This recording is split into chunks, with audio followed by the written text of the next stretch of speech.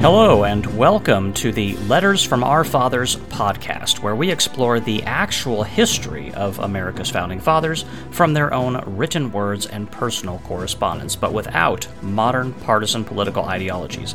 I am your host, Roman. Now let's learn some real history.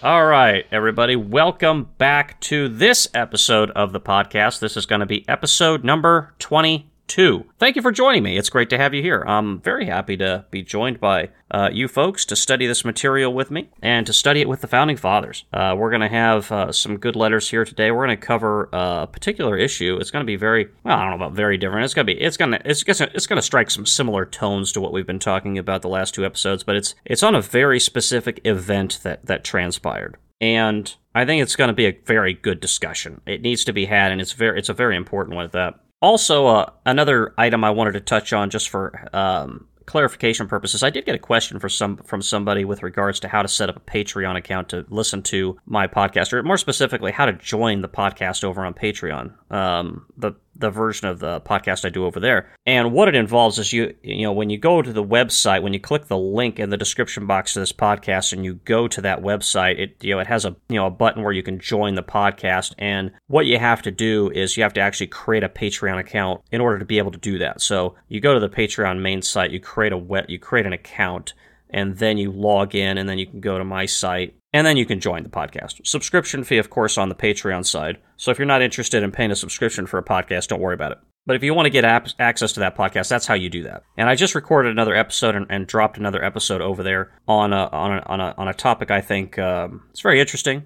If it wasn't interesting, I don't think I would have touched on it, but I did think it was interesting, and it's really on the internet of yesterday versus today, and some of the differences in there, especially as it pertains to societal connections. And if you want to hear a commentary on something like that, if you're interested in that topic, there's an episode over there for you, and other episodes on other topics too. So, with that said, we're going to talk about an incident that happened in 1774, and this is going to connect very directly to what's going to happen in 1775. This is one of those episodes. I think all the episodes of this podcast are important, but this one's really important. This is going to reveal to you a little bit of the mindset of the colonists at the time in 1774, as we're approaching the late of 1774. That is to say, the latter part of the year.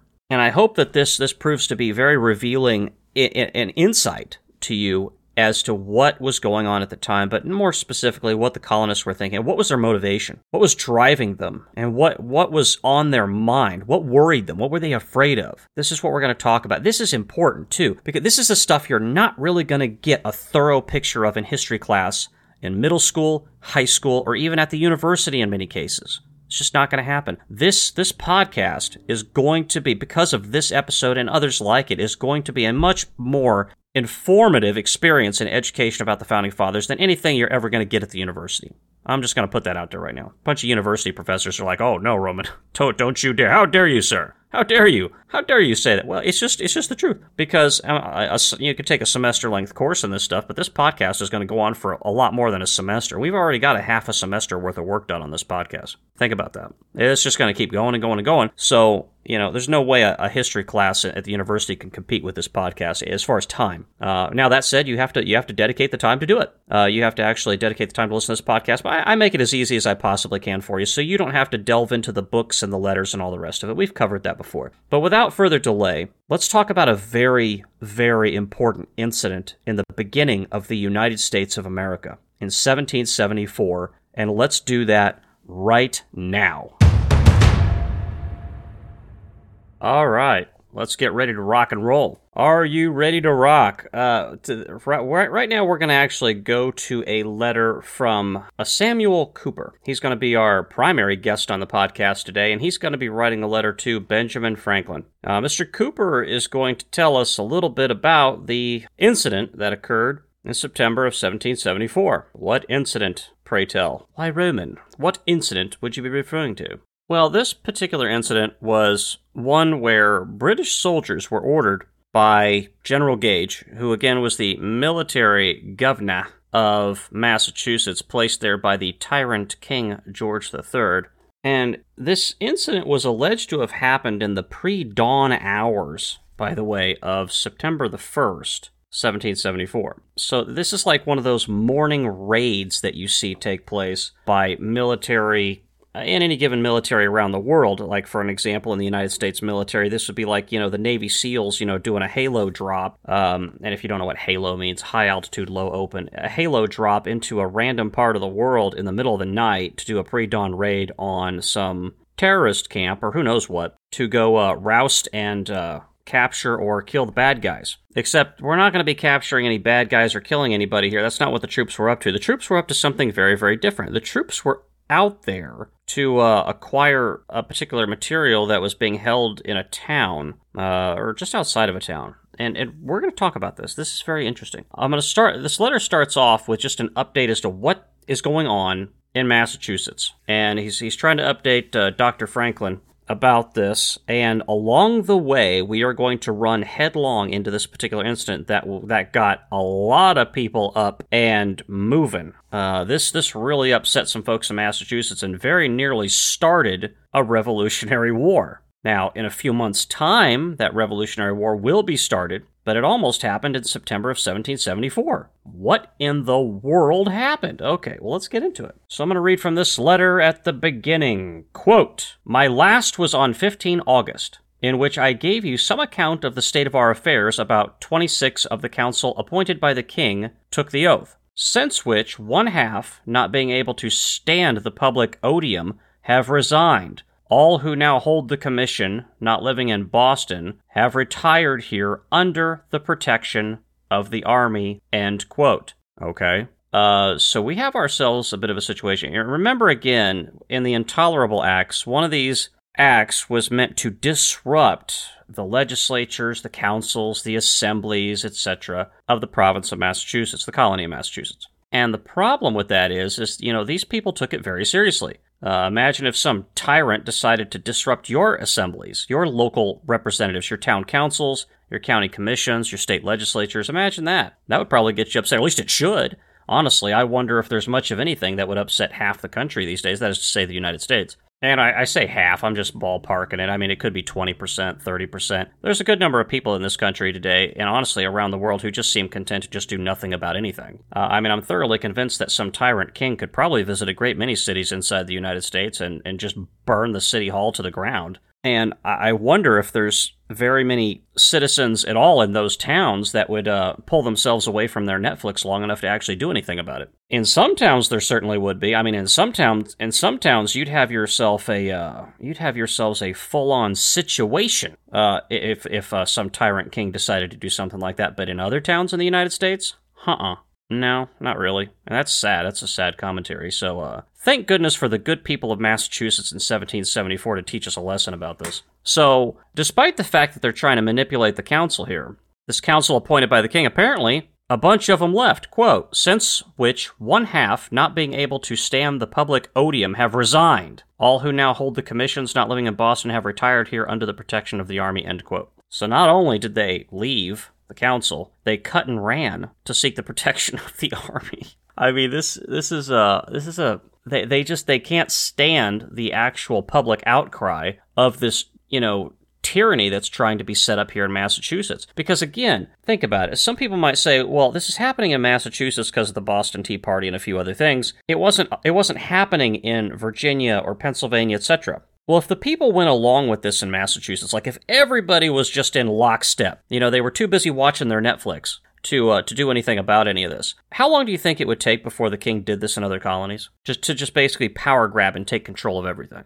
I don't think it would take very long at all. I think he'd be like, my gosh, I think I'm onto something here. These Americans over here in the colonies, they're a bunch of pushovers. I can just steamroll these people all day long, and they won't do anything about it. Thank goodness. I tell you what, my tyranny's going to reign supreme. Bring down the hammer. That's what tyrants typically always do. Don't ever roll over for those people. You're not doing yourself any favors by just kowtowing to the central power. You're not. And the people in Boston, Massachusetts are trying to communicate that to us. And you see the great friction between the people who serve the king versus the actual people of Massachusetts here. Let's continue on. Quote, "Our Superior Court of Justice met here with the Chief Justice at their head, but the juries to a man refused to serve. The courts, through the province, are at an end. Sheriffs, justices, clerks have either made their peace with the people by solemnly promising not to act upon the new laws, or have fled to this poor prescribed town as an asylum. The lieutenant governor, who was obliged to resign his commission as chancellor at his house in Cambridge, being surrounded with 4,000 people and his neighbors. Sewell, the attorney general, Sheriff Phipps, Borland, etc., live in Boston. End quote. Wow. So he says, quote, the courts through the province are at an end, end quote. And then he also says this, quote, our Superior Court of Justice met here with the Chief Justice at their head, but the juries, to a man, refused to serve, end quote. Why'd they refuse to serve? Because they're trying to, again, the king is trying to alter the court. He's trying to change the court of Massachusetts. And isn't this what tyrants always do? I want you to pay very close attention to this. This is one of those moments, again, folks. I'm going to say it. I'm going to say it. Some folks are out there. Oh my gosh, he's going to say it. He's about ready to say it, I can tell. Pay attention. Pay attention. The courts are being altered by a tyrant. The tyrant is trying to change the court to bend it to his purposes. Do you feel it? He said it very plain and clear. And thank goodness again for the people of Massachusetts in 1774. I tell you what, the people of Massachusetts today should forever be grateful and be proud to be the people of Massachusetts because of these men and women of 1774. Because, quote, the juries to a man refused to serve, end quote. The juries knew that these courts were being altered in such a way that it would just benefit the king.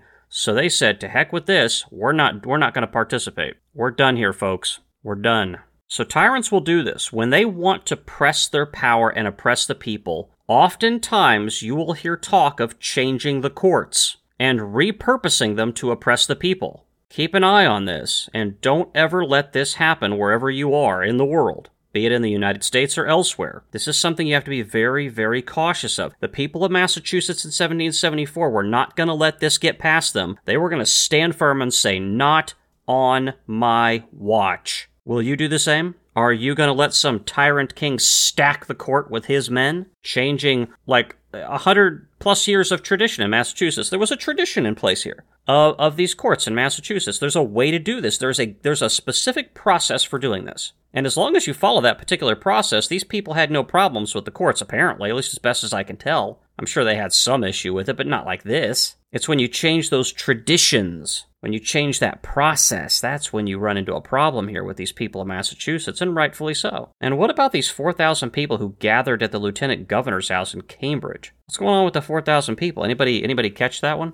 Well, we're going to come back to that. I'm not going to talk about that right now because that has to do with the big issue in this podcast episode. We're getting to it, folks. I'm going to circle back to that. Let's continue on. Quote, town meetings are held all over the province, even at Salem, and in Danvers, while General Gage resided there, with a regiment and 2 additional companies. He indeed ordered a warrant to be made out against the Committee of Correspondence in Salem who called the meeting. 2 gave bonds for their appearance, 3 refused and were let alone. The justice, I am told, who issued the warrant has since acknowledged his error, asked pardon of the people. These things have been effected chiefly by county meetings composed of delegates from the several towns, end quote. So town meetings are being held. So I want you to picture this in your mind. Imagine your city today. Something's going on with your local town, your local county, whatever, and there's a meeting being called. Hey, why don't you come down to this meeting, town council, whatever. Some kind of meeting local to you. Could be anywhere. A lot of times these things are held in town council meetings, city hall, other public buildings in and around your residence. Your town of residence, that is. So you're just calling a meeting. I mean, that's all this is. Towns do this all the time, right? Call a meeting, you meet, you discuss things. And what does the dictator in chief here, General Gage, the military governor of Massachusetts, what does he do? Quote, he indeed ordered a warrant to be made out against the Committee of Correspondence in Salem who called the meeting, end quote. So he actually gets the law enforcement people to chase down the people at the meeting. I mean, for crying out loud, who in the world would do something like that except a tyrant? Who in the world would do such a thing? You're just having a meeting for Pete's sake. So imagine if you or anyone else you know, or maybe somebody you don't know, just somebody around you, somebody else in the state or whatever, decided to have a meeting in the local town for any particular purpose, and including, to take themselves down to the city council and voice an opinion about something, whatever.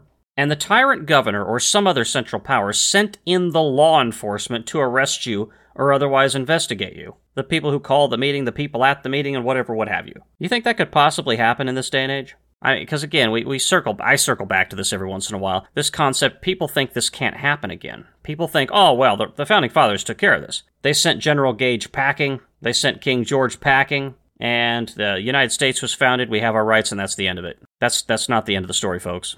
It's not. You think this can't happen again? It can. I want you to think real long and hard about this example. I want you to think very, very long and hard about this particular example and tell me if this can't happen again. Keep an eye on this one. What do you do when a tyrant starts doing stuff like this? Well, I'll tell you what, there was a judge in 1774 who did the right thing. Quote, "The justice, I am told, who issued the warrant has since acknowledged his error, asked pardon of the people." End quote. Well, thank goodness for that justice. He understood this is wrong. You know, the military dictator of Massachusetts, General Gage, he's wrong. We shouldn't be doing this. I ask pardon of the people, so on and so forth. That was the right thing to do. I don't know if that would happen today. People are pretty arrogant in this day and age. And part of the problem with that is, I mean, if this were to happen today, I think far too many people would be too busy watching Netflix to actually contact the justice and tell him, hey, what are you doing over here? And so the justice would think, well, everybody's kind of going along with it. I guess it's okay. I really do rag on Netflix pretty bad, don't I? I'm always about the Netflix and the distractions, and there's a legitimate gripe to be had there. But I use Netflix as kind of a foil, basically target practice for my various arrows that I throw out there about the distractions that often occasion these kinds of incidents. So don't take it too seriously, my criticism of Netflix.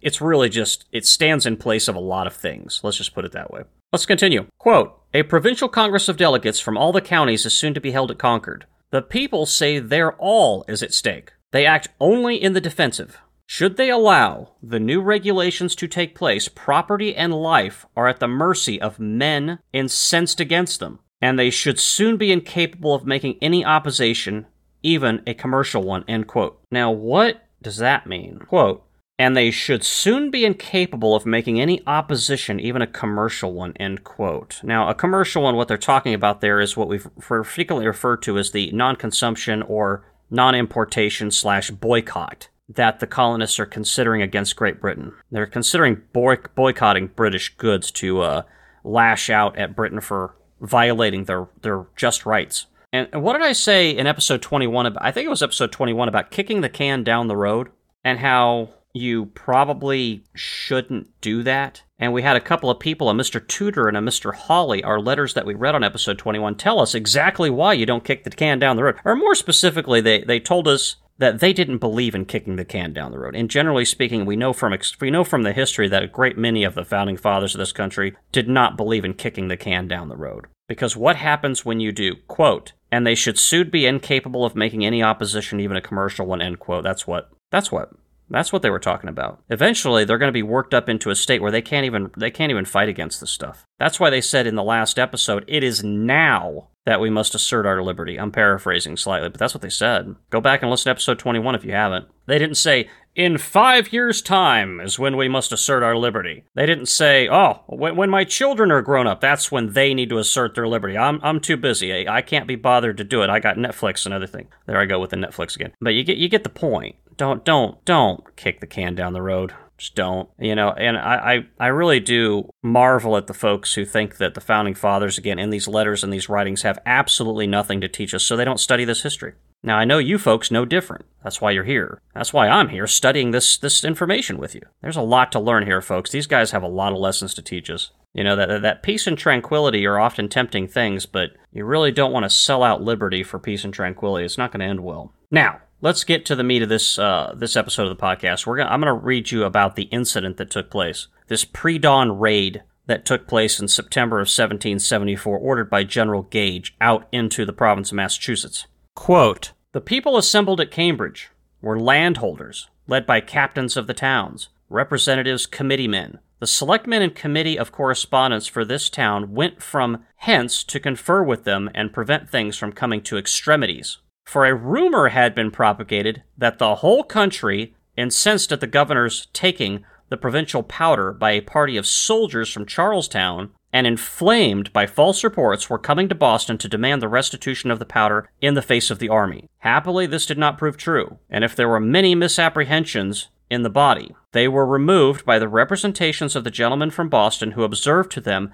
that the governor had a right to dispose of the provincial military stores, though not those belonging to the towns, which he had not as yet touched. This movement of the governor occasioned, however, an extensive alarm. Reports flew through the country that he was disarming the inhabitants of Boston and seizing all the ammunition through the province, and that the fleet and army had attacked the town. These false reports being credited for a while, many thousands of people, especially in the western parts of the province, were immediately in arms and in full march for this place, to relieve their brethren or share their fate. Thousands were in motion from Connecticut, for the New England provinces are one in sentiment and spirit upon these matters, but being informed of the facts, they quietly returned home, sending their messengers from all quarters, signifying their determination to act unitedly upon any warrantable occasion. End quote. Goodness gracious, that's all. It's a fairly lengthy paragraph, so thank you for bearing with me through that. So what happened? What in the world took place here? Quote, for a rumor had been propagated that the whole country, incensed at the governor's taking of the provincial powder by a party of soldiers from Charlestown, and inflamed by false reports, were coming to Boston to demand the restitution of the powder in the face of the army. End quote. So they had gotten it in their heads that General Gage had moved out from the city and seized powder out in the country. And powder, if you don't know what I'm talking about, that's gunpowder. So that would be like a military governor or dictator today moving out into the United States to seize bullets and ammunition. It's the same thing. And this really did happen, by the way. Now, what happened was, I'll explain to you what happened. What happened is General Gage did order his soldiers to go out into the country, into one particular town, and take the powder belonging to the king. Basically, it was a provision that was stowed there for the purposes of the king's army, should they ever be needed. And he took it and hauled it back to either Cambridge or Boston. I'm not entirely certain as to exactly what happened to the powder after they took it, but they did. They did go out and take powder. They did apparently do it in the early morning hours of September the 1st, as I understand it. And this... I mean, think about that. I mean, why in the world would you do it under those circumstances? You do it in a clandestine way. You don't announce it beforehand. You don't issue an announcement to the people. Hey, by the way, we're sending some troops out to your local town here. We're gonna retrieve the king's powder. Not anybody else's. We're not taking anybody else's firelocks, and we're not taking firelocks again being firearms. We're not taking the firelocks, and we're not taking anybody else's powder. Not the town's powder. We're just taking those provisioned to the king. It seems like they didn't announce it. And they didn't just send a few guys out there in the middle of the day to go get this stuff. They sent a military unit in the early morning hours doing some kind of a pre-dawn raid kind of situation to go out there and get this stuff. Now, why in the world did they do it under those circumstances? Honestly, I'm still to this day not entirely sure why they did it that way. And you can imagine how this would just raise alarms all across the colony, that military troops are executing some kind of a pre-dawn raid to steal powder and munitions. This is some incendiary stuff. This is the kind of stuff that gets people shooting. I'm going to say that one more time. This is the kind of stuff that gets people shooting. And it does in 1775. And it almost happened here in 1774. Now, let's pick apart this. Now that we know what happened, now that we know that this adventure by the king's troops to go out and collect some of the king's powder from a local municipality out in the colony of Massachusetts, now that we know what happened, let's dissect this thing, and once the alarm was raised, let's go through this a little bit and talk about it. I find it interesting that it was the selectmen and the committee of correspondence for the town that went to confer with the British representatives at Cambridge. Isn't this interesting? Quote, the people assembled at Cambridge were landholders, led by captains of the towns, representatives, committeemen. The selectmen and committee of correspondence for this town went from hence to confer with them and prevent things from coming to extremities. End quote. Now, isn't that interesting? It was basically the leadership of the town, and the towns, plural, that went out to actually, not just them, but it was partly them that went out with the people to confront the army about this. It says they went to confront the army. It said, quote, coming to Boston to demand the restitution of the powder in the face of the army, end quote. These people weren't messing around. Now, here's a question that pops up. When I read this stuff, it's very easy to read this stuff and just kind of cruise past. Oh, okay, yeah, the town leadership came out. Stew on that for a little bit. Think about that. Does your leadership in your town sound like that type of person that would move out with the local population into the state and confront an alleged offense such as this against the people? This kind of offense against the people, would they do that? Would they take their time to actually move out with the people to confront the army about this? Or would they just kind of sit on their can like a bureaucrat and write a letter or vote or have a meeting or something like that? They didn't do that. These people actually got up, marched across the colony of Massachusetts, and went to square off with the army. And rightfully so. That's exactly what they should have done. Do you see your town council doing that today? And if the answer is no, you probably ought to find a different town council. I'm just putting it out there. And how do you know that?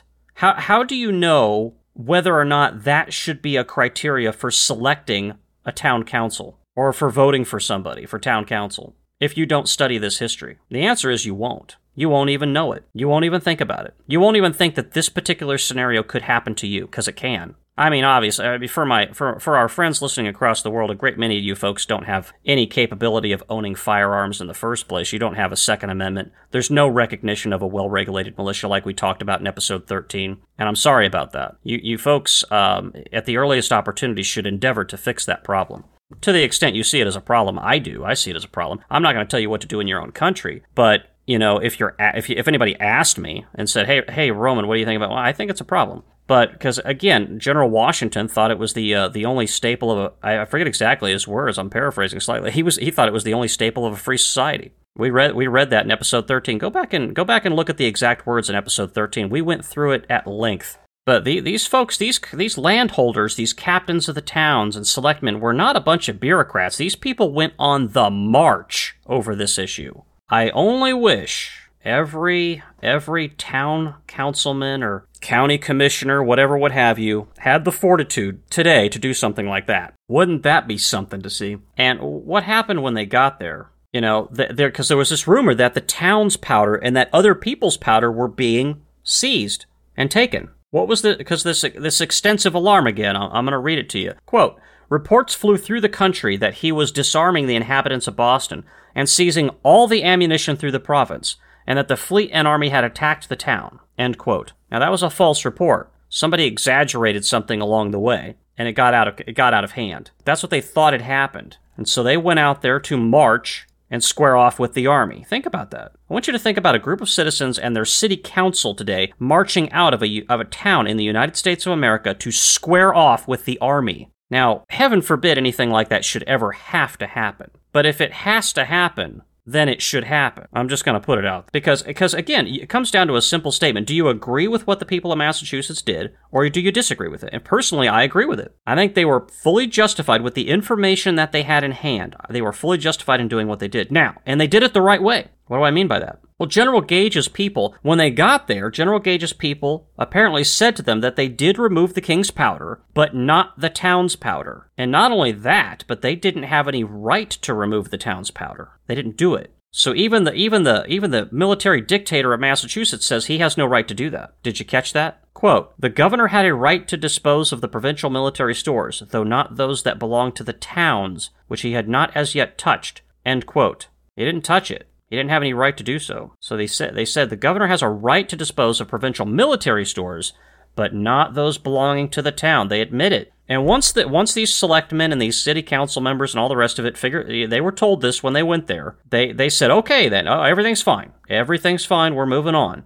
Quote, but being informed of the facts, they quietly returned home, sending all of their messengers from all quarters, signifying their determination to act unitedly upon any warrantable occasion, end quote. So they said, nothing to see here, everybody just everything's fine. Everything's fine. Everybody go back to where you came from, but we are united and determined that we will act upon any warrantable occasion. In other words, when the situation warrants it, we are going to act. We're not going to kick the can down the road. We're not going to play footsie, and we're not going to play silly time, and they're definitely not going to be watching Netflix. They're gonna actually do something about it. There you go. And 250 years later, I thank the people of Massachusetts for standing up for their rights. It's a beautiful thing when people stand up for their rights, especially in this manner. They went out there and they marched, they did it professional, and they engaged with the people who allegedly committed the offense, found out there was no offense, and then just went back. That's how you do it. No reason to start a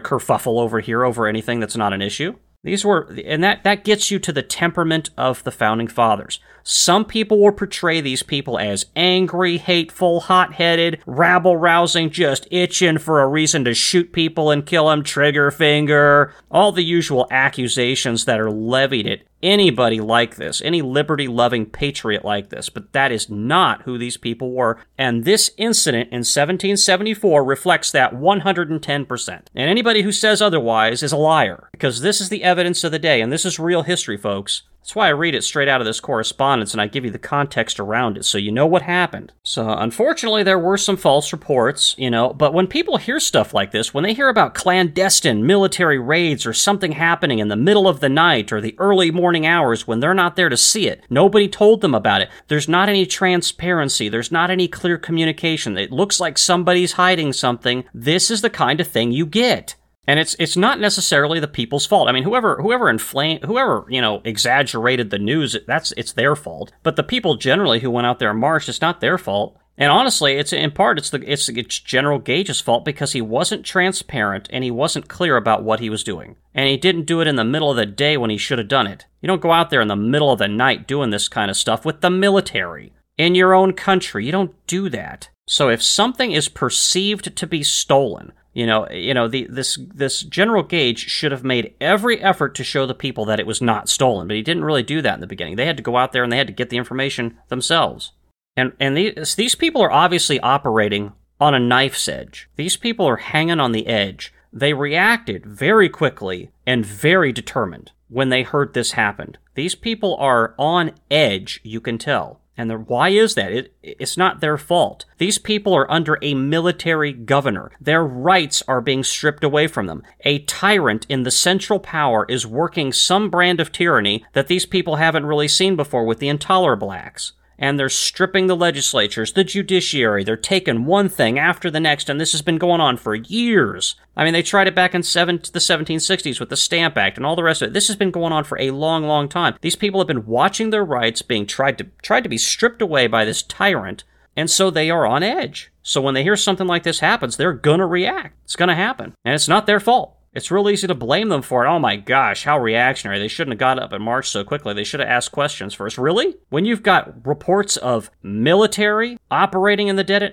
would you wait? I don't know that I would. Again, this isn't the kick the can down the road generation. This is the get up and do something generation, but do it thoughtfully, and they did. Once they found out there was nothing wrong, all right, boys, let's go back to our house quietly. Nothing to see here, and everything was fine. So you can't be having these government actions that go on in the middle of the night, in the dark of night when nobody's watching. You can't have it. Now, let's deal with this concept of the seizing of powder. Quote, reports flew through the country that he was disarming the inhabitants of Boston and seizing all of the ammunition through the province. End quote. General Gage was neither the first, probably, nor I don't know if he was the first, honestly. He may have been the first, but he definitely is not the last in the colonies. He's certainly not the first in history, but he may have been the first in the colony of Massachusetts. But he definitely would not be the last person to threaten to seize ammunition and weapons from the people of Massachusetts. Is he? He's not the last one to do it. It's happened since then. And it's happened over and over and over again. And the reaction of the people is typically about the same. It has been since 1774, at least amongst a lot of the people. Not everybody, because a lot of people are too busy watching Netflix. Or they simply don't care. They don't understand. Because again, if you don't study this history, how in the world do you know that this is a problem when tyrants start doing this? The Founding Fathers are telling you that this is a problem. 4,000 patriots don't show up at Cambridge because they're bored and have nothing better to do. These were hard-working farmers. These people back then didn't have a lot of spare time like we do today. These people didn't live super comfortable lives. They just didn't. This was hard times.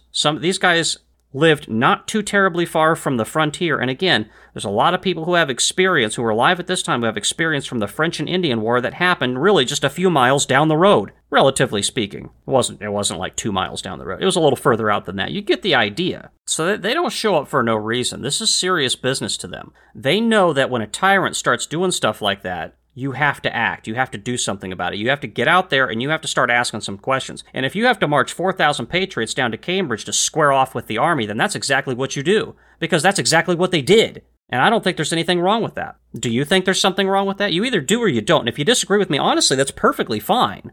If you can string together a rational argument for that, that's fine. I don't have a problem with that. I'm certainly not going to yell at you for it. I'm just going to disagree with you and say you're dead wrong. And why do I think that? Why do I think you're dead wrong? Because the founding fathers say you're wrong.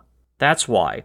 And not just one of them, not just two of them, but 4,000 of them at the very least. Not to mention the ones who weren't there. Like John Adams probably would have been out there if he could have been. He was in Philadelphia at the Congress. And does anybody doubt that Sam Adams would have been out there with these guys? He probably would have been at the head of the party. So, and does anybody wonder, people still to this day, because again, the only people who wonder why the Second Amendment to the Constitution is there are people who don't read history, or they're too incompetent to understand it, one of the two. You really have to read this stuff and to know why they felt this way, and connect the dots, folks. It's not just this one letter. It's what Mrs. Adams was talking about in Sparta, and selling liberty for peace, and the tyrant. And it's about Rome, it's about Greece and Sparta, and it's about the British Empire and all these things going all the way back to the Magna Carta in Britain. It's all these things, all connected together, that tell us that when a tyrant starts doing stuff like we hear described in this letter, it's a big doggone problem. And we know exactly why the Second Amendment is there. Whether you're for it or against it, there's a reason why it's there. And, if you don't want to acknowledge why it's there, you're just denying history at this point. It's one thing to disagree with it. It's another thing to just deny why it's there. And I'm not harping on this because I'm some,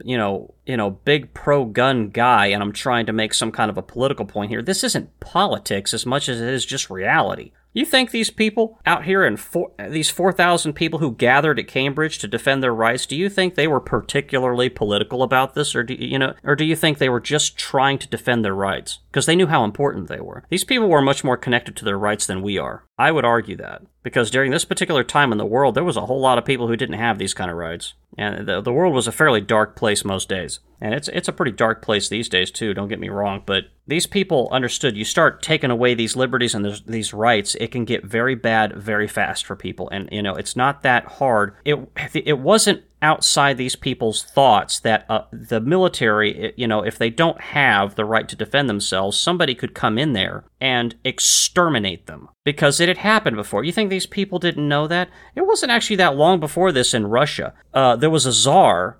You folks would probably recognize the name. You ever hear the name of Ivan the Terrible? Ivan the Terrible. He had a group of folks called the Oprichniki. And it was basically like a personal little army of his. Some people would describe it as a police of sorts, but honestly, in my humble opinion, it was really military more than it was police. He sent these people out into the countryside to basically exterminate people, to murder whole swaths of people, and they did it. I believe in episode 13, about the well-regulated militia, I really talked about that a bit. And I suggested to the folks who are against the Second Amendment and who don't understand why it's there, before you actually settle on that, you might want to actually do yourself and everybody else a favor and crack open a frickin' history book and start reading, which is something most of those folks have never done before in their life. And actually read about all of the times that militaries have taken to the field to murder their own people. And Ivan the Terrible and the Oprichniki are just one example of that. It's one random example out of the course of history. And I gave you a list of other militaries that had done it before, including the British Empire.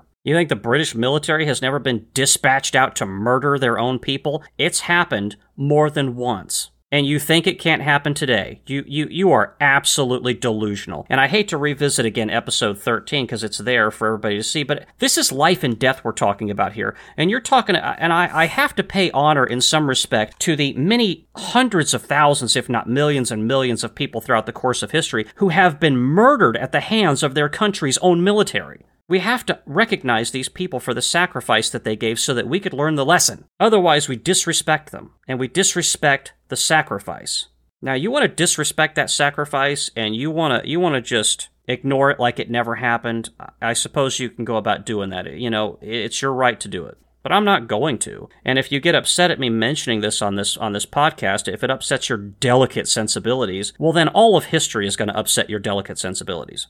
And you've got no time to talk about Ivan the Terrible and his oprichniky that went out to murder many thousands of people. I actually heard a report one time from one historian that villages were almost completely exterminated, up to like 80% or something like that in some cases. And the Founding Fathers, you think all these people had to do with their free time was spend time with their families and read books for the most part. Not a lot of movies to watch, not a lot of baseball games to go to. You know what I mean? And so you think these people didn't understand the story of Ivan the Terrible and people like him? Maybe not that in that example specifically, but they surely knew of a lot of people like him. Like we read over the last few episodes, we've talked about this. Why was Mrs. Adams talking about Greece? Why was Mr. Tudor talking about Rome? Because they read their history, that's why. And people who read their history know how important this particular issue is.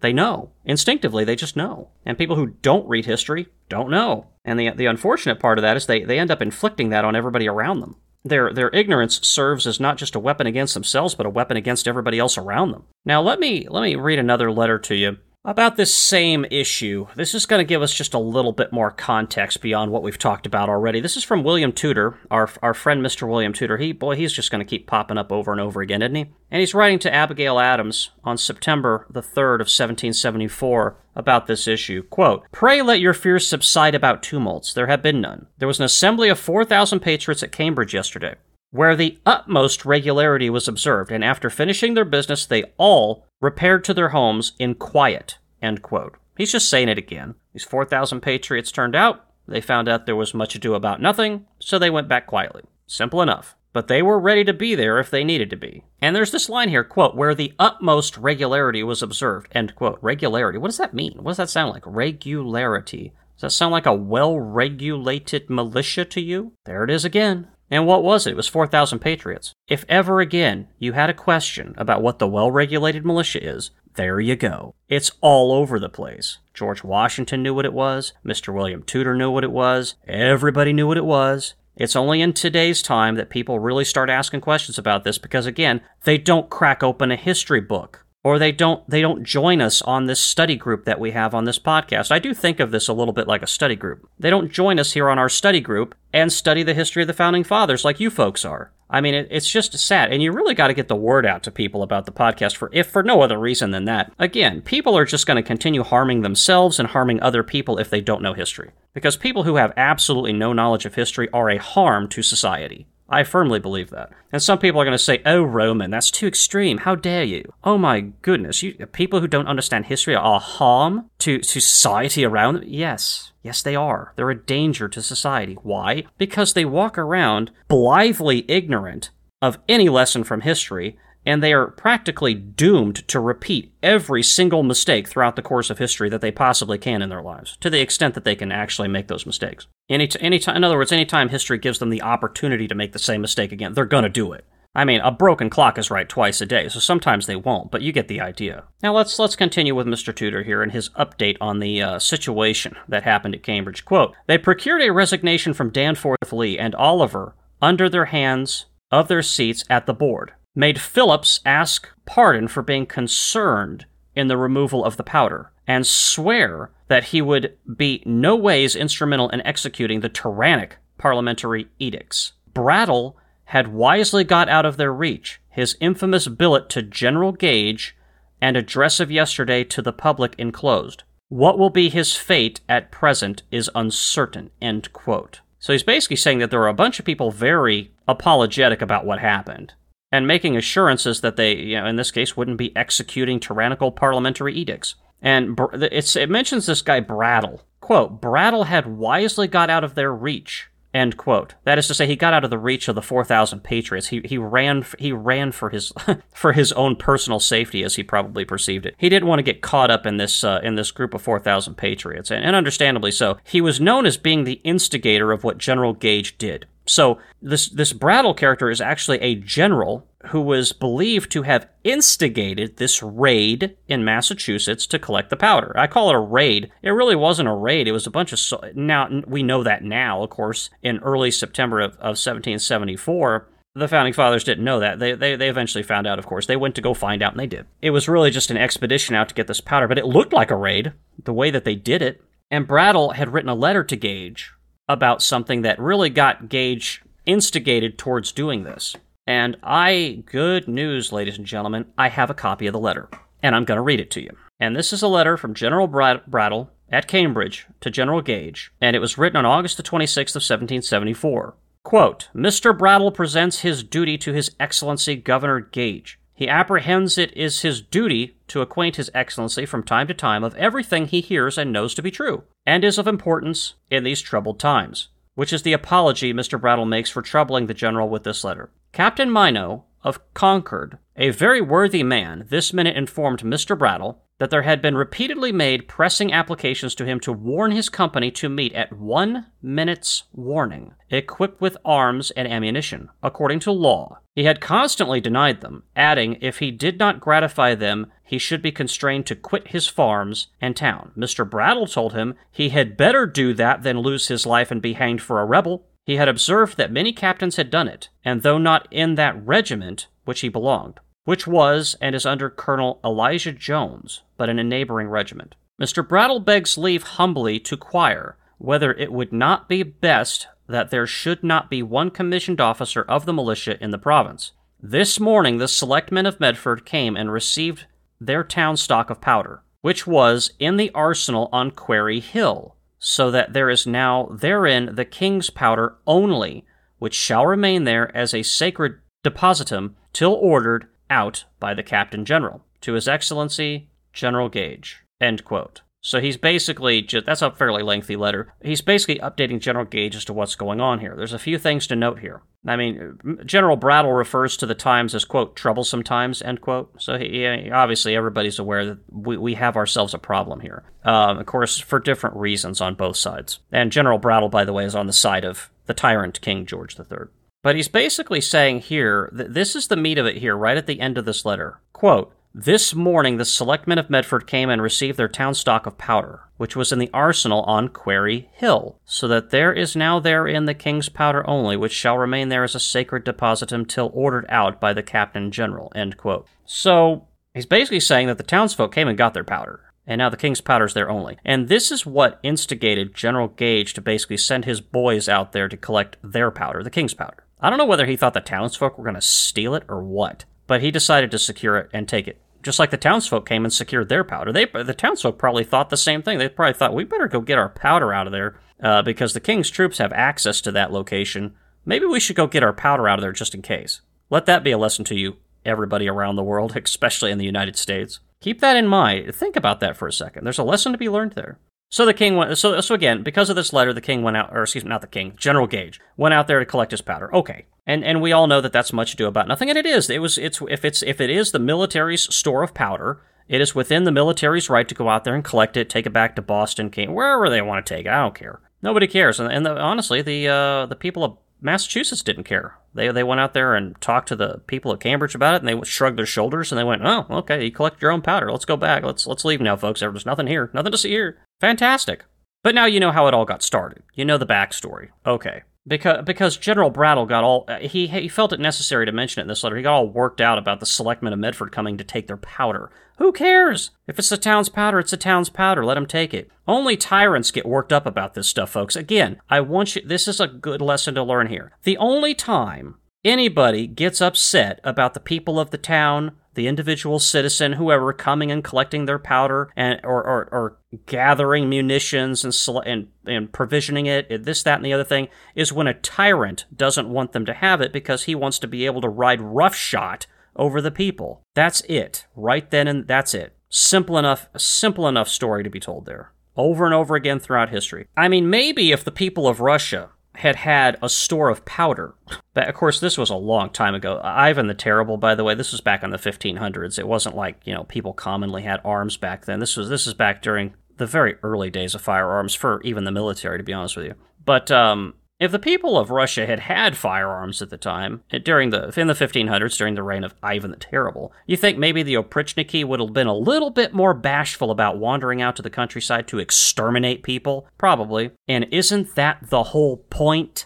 Isn't it a good thing when governments, when tyrants, be it Ivan the Terrible or King George III or some Roman emperor, are a little bit more bashful about wandering out into the countryside to exterminate people? I think that's a good thing, but some people disagree with that. Some people think apparently it's a good thing for militaries to wander out to the countryside to exterminate people. I don't know why, but apparently that's a thing.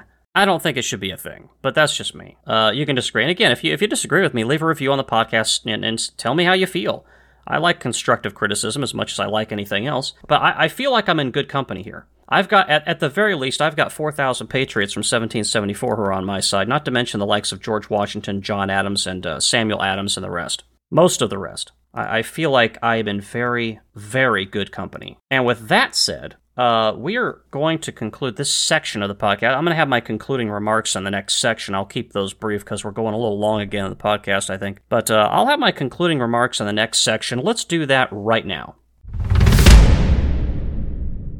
All right. Thank you for joining me on this episode of the podcast. It is a great pleasure, as always, to have had you here to study this information with me. And, I do firmly, I say this, on every other episode or so. I really do believe the Founding Fathers would thank you for being here as well. I don't know that any group of people that went through what those folks went through, getting shot at by British soldiers and a great many tens of thousands of them being killed, murdered, and tortured at the hands of the British military. I don't know that any generation like that likes to slip into obscurity and be forgotten forever. And for good reason. I want you to think about that. And, next time somebody says to you, oh, I don't want to study that information, or I don't like to study history, and I don't want to listen to that podcast or any podcast about history, blah, blah, blah, blah, blah. You might ask them that question. I might ask them, if you actually had to do something, like fight for your rights in some particular kind of way, and not even in a military sense, but I mean, say you're captured by the people who are threatening your rights and your liberties. You are captured by these people and you are tortured for an extensive period of time and murdered, along with a great many other people who you call your friends.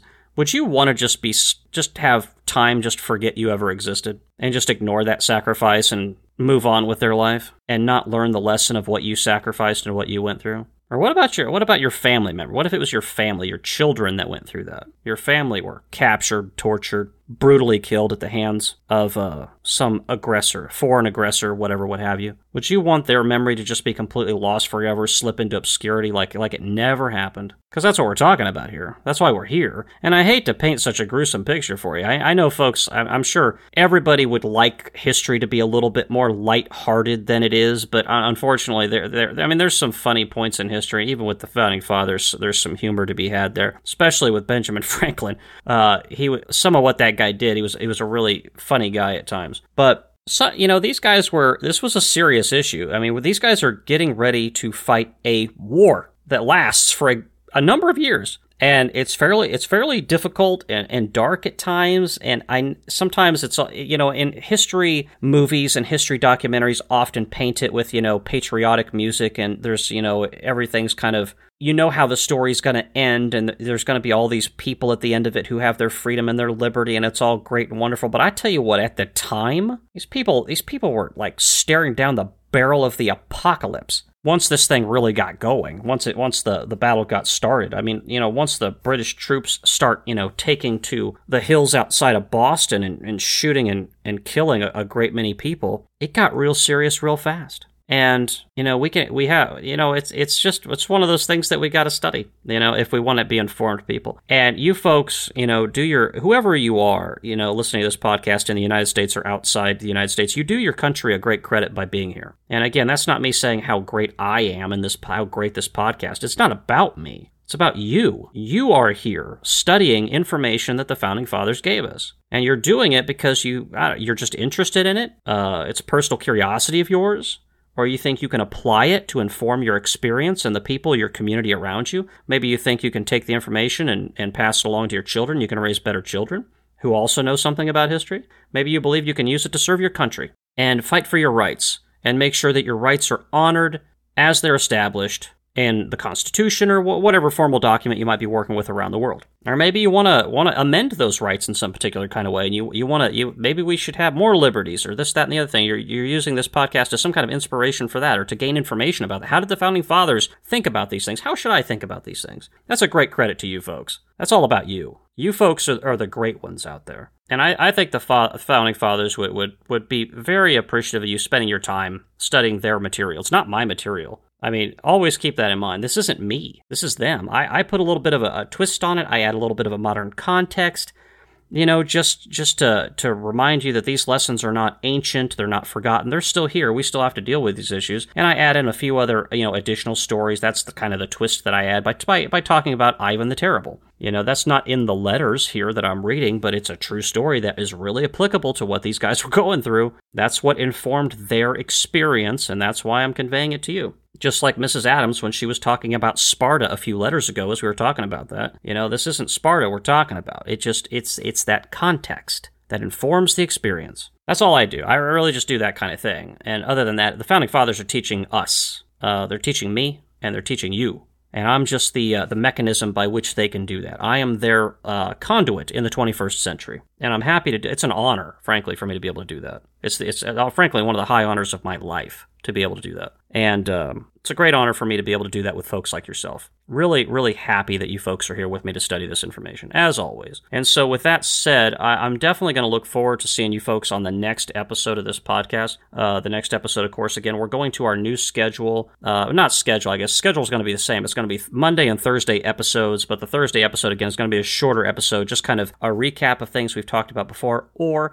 I will give you a short synopsis on something I'm thinking about the Founding Fathers, or a particular quote that I saw that I find interesting, out of something I read out of my books or whatever, and I will I'll convey that to you on Thursday. We're coming up on a holiday. Honestly, the holidays, I should say, not just a holiday. It's the holidays, plural. We kind of entered that with Thanksgiving, and then it continues on across the month of December, and then eventually into January, and so on and so forth. But I certainly hope whatever holiday it is that you're celebrating in the coming weeks, just like with Thanksgiving, I hope you have a good one. And if you're run across any family that you're gathering with on the holiday, and you think they might be somebody who has been interested in the founding, who's interested in learning more about the Founding Fathers, feel free to pass along the podcast to them. I do count on you folks in some regard to spread the word about the podcast and to help market the podcast in some regard, because I have very limited time to be able to do that. But thank you so very much for doing that, those of you who are doing it. I'm really very appreciative of that. And with that said, I will conclude this episode. Thank you for joining me. Looking forward to the next episode. As always, this is Roman signing off. Thank you.